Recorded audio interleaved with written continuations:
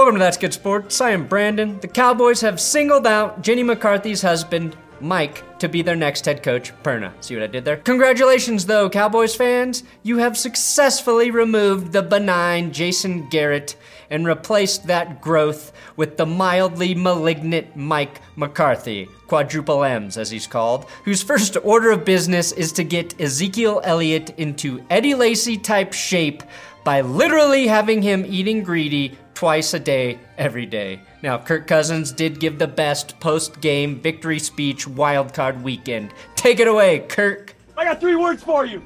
You like that? Okay, yes, Kirk, we like that, but you're a playoff winner now. You have to change that to proper English and say, does thou doth enjoy that? Which is also the same thing Jason Garrett will say in his new role as Jerry Jones' glasses cleaner. Wade Phillips is out in LA, Tua Tagovailoa declares for the draft, and more football news in this episode of That's Good Sports. This is your daily NFL podcast of That's Good Sports. It's football that's good.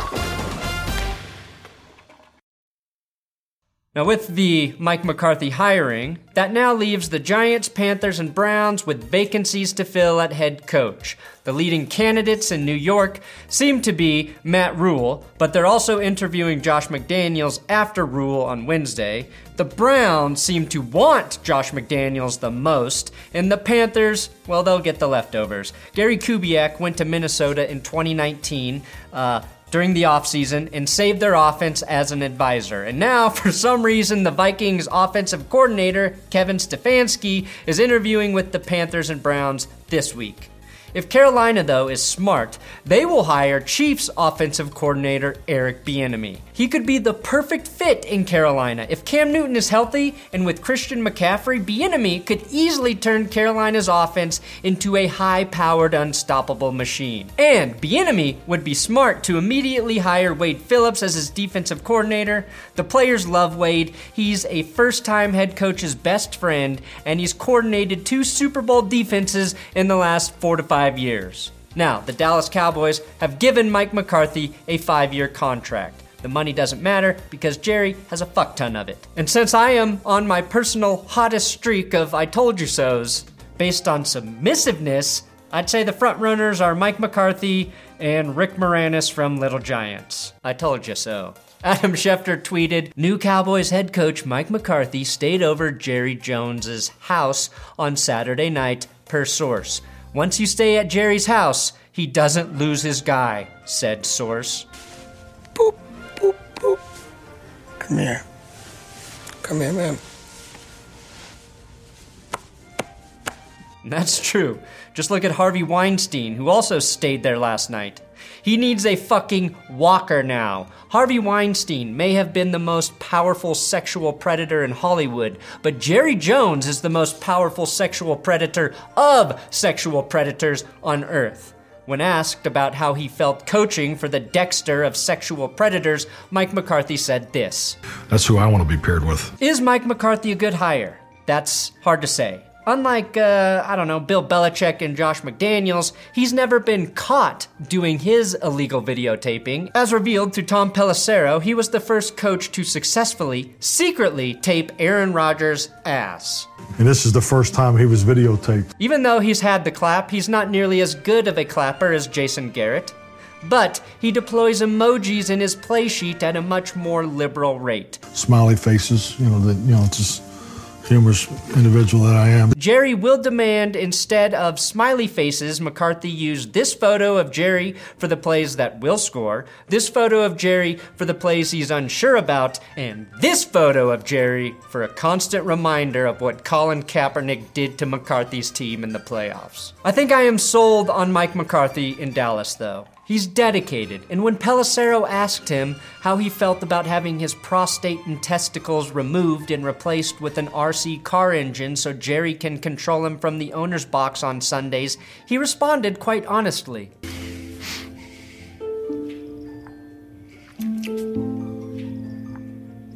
I don't know why this question.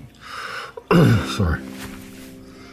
We need to do this, so It's for your whole family. You know, we need football right now. We won't need it forever, but we need it right now. Now, McCarthy's success will really depend on who his offensive and defensive coordinators are and whether he can grow or delegate as an offensive play caller. It will also help if Dak Prescott turns out to be the only quarterback in NFL history to benefit from having his third offensive coordinator in 3 years. Mike Nolan has already been hired as the defensive coordinator, which means the Saints are now in need of a new linebackers coach.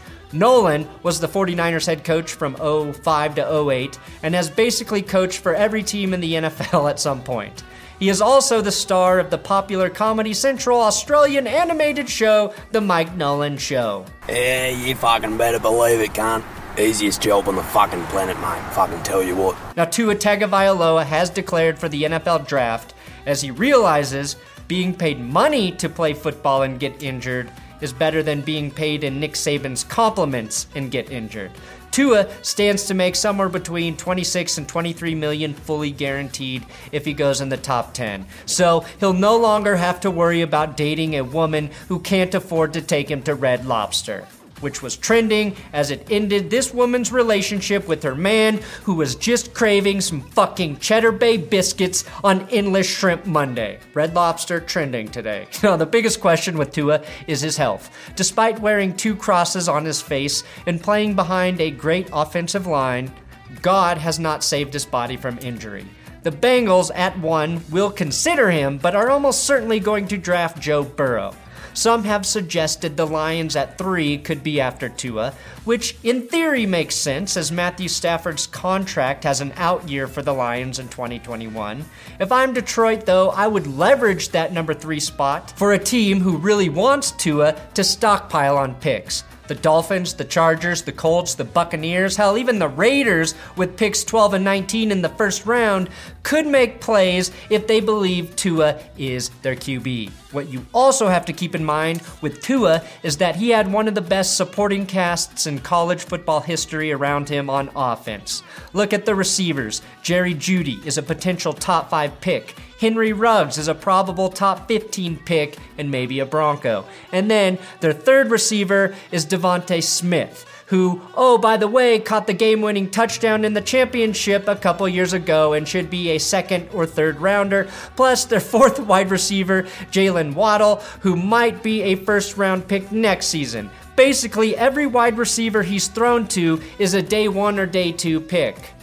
Both of his tackles are going to the NFL, probably in the first or second round, and his guards will also probably turn into day 2 picks depending on what happens next year.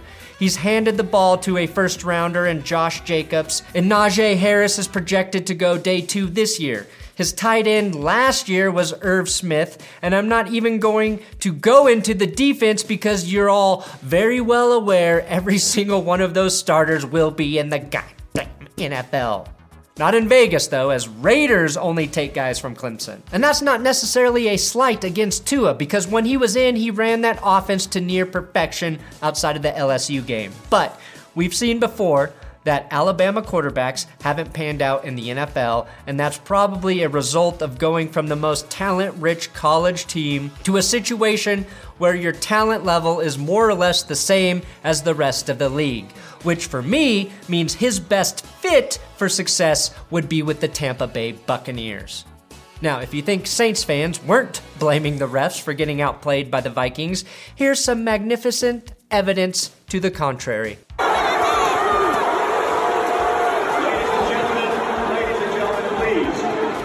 The officials are having trash thrown at them like they're a Patriots wide receiver. And the announcer in the background telling the people to not throw shit onto the field is the best part. Ladies and gentlemen, please. Do not throw anything on the field. Excuse me, sir. Those are not ladies nor gentlemen. Calling an adult man throwing garbage at other humans a gentleman is like me calling Hannibal Lecter a foodie. Also, did you need to address the ladies? We all know it's just 40-year-old men throwing shit from the stands, angry because their life never amounted to anything special, and now that their team has been eliminated, they literally just have a can of beans to go home to. And not fava beans like Lecter enjoys. I'm talking pork and beans on toast, because you spent your last dollar on Saints playoff tickets. I spent my rent money coming here. Gail Benson's going to have to pay my rent this month. I wanted a good seat. I just thought we was going to the Super Bowl. I booked my hotel and my plane ticket to Miami. And now I just have to cancel it. I'm not trying to be mean, New Orleans. I wanted Drew Brees in the Super Bowl just as much as you, but fuck, man. Now, the Los Angeles Rams and defensive coordinator Wade Phillips are parting ways. Wade tweeted he still wants to coach, and it's been reported that he's put some feelers out to other teams. At his age, Wade, of course, sends feelers by way of telegraph. Now, Phillips has this weird reputation of only being a great defensive coordinator for 2 years per team. And with 2019 being his third year in LA and the defense taking a step back, that definitely doesn't help his case. After 43 years in the NFL, he should probably just retire. But the Rams' issues now and for the next several years are going to be money, personnel, and the non-draft picks they have to affordably improve their roster. It is really hard to blame Wade Phillips for those things. The thought, though, on his 2-year window is that offenses figure out how to play against Wade after he has 2 seasons of tape and defense for them to dissect. Again, he's been coaching for 43 fucking years. How is there not enough tape out there to already know how to attack his D? That's like a girl going into a scene with Randy Spears and not knowing how to attack his D. The evidence is out there. I think the real issue, though, is with Wade's age. He's just not in a position to simulate knife fights with Aaron Donald to continue to coach him effectively. Again, Panthers, take Wade. People in Denver still love him. Even though we have a defensive head coach, there are people calling for Wade to come back. You would get a gem in Wade. Thanks for watching another episode of That's Good Sports. Please subscribe here on YouTube. I'm on Twitter, Instagram, at Brandon Perna. Make sure you follow my writing partner, Will Keys, at Guillermo Laves, Yavs, Lab. I gotta ask him what it means. I don't know. I am ignorant to this at. This is your daily NFL podcast of That's Good Sports. It's football that's good.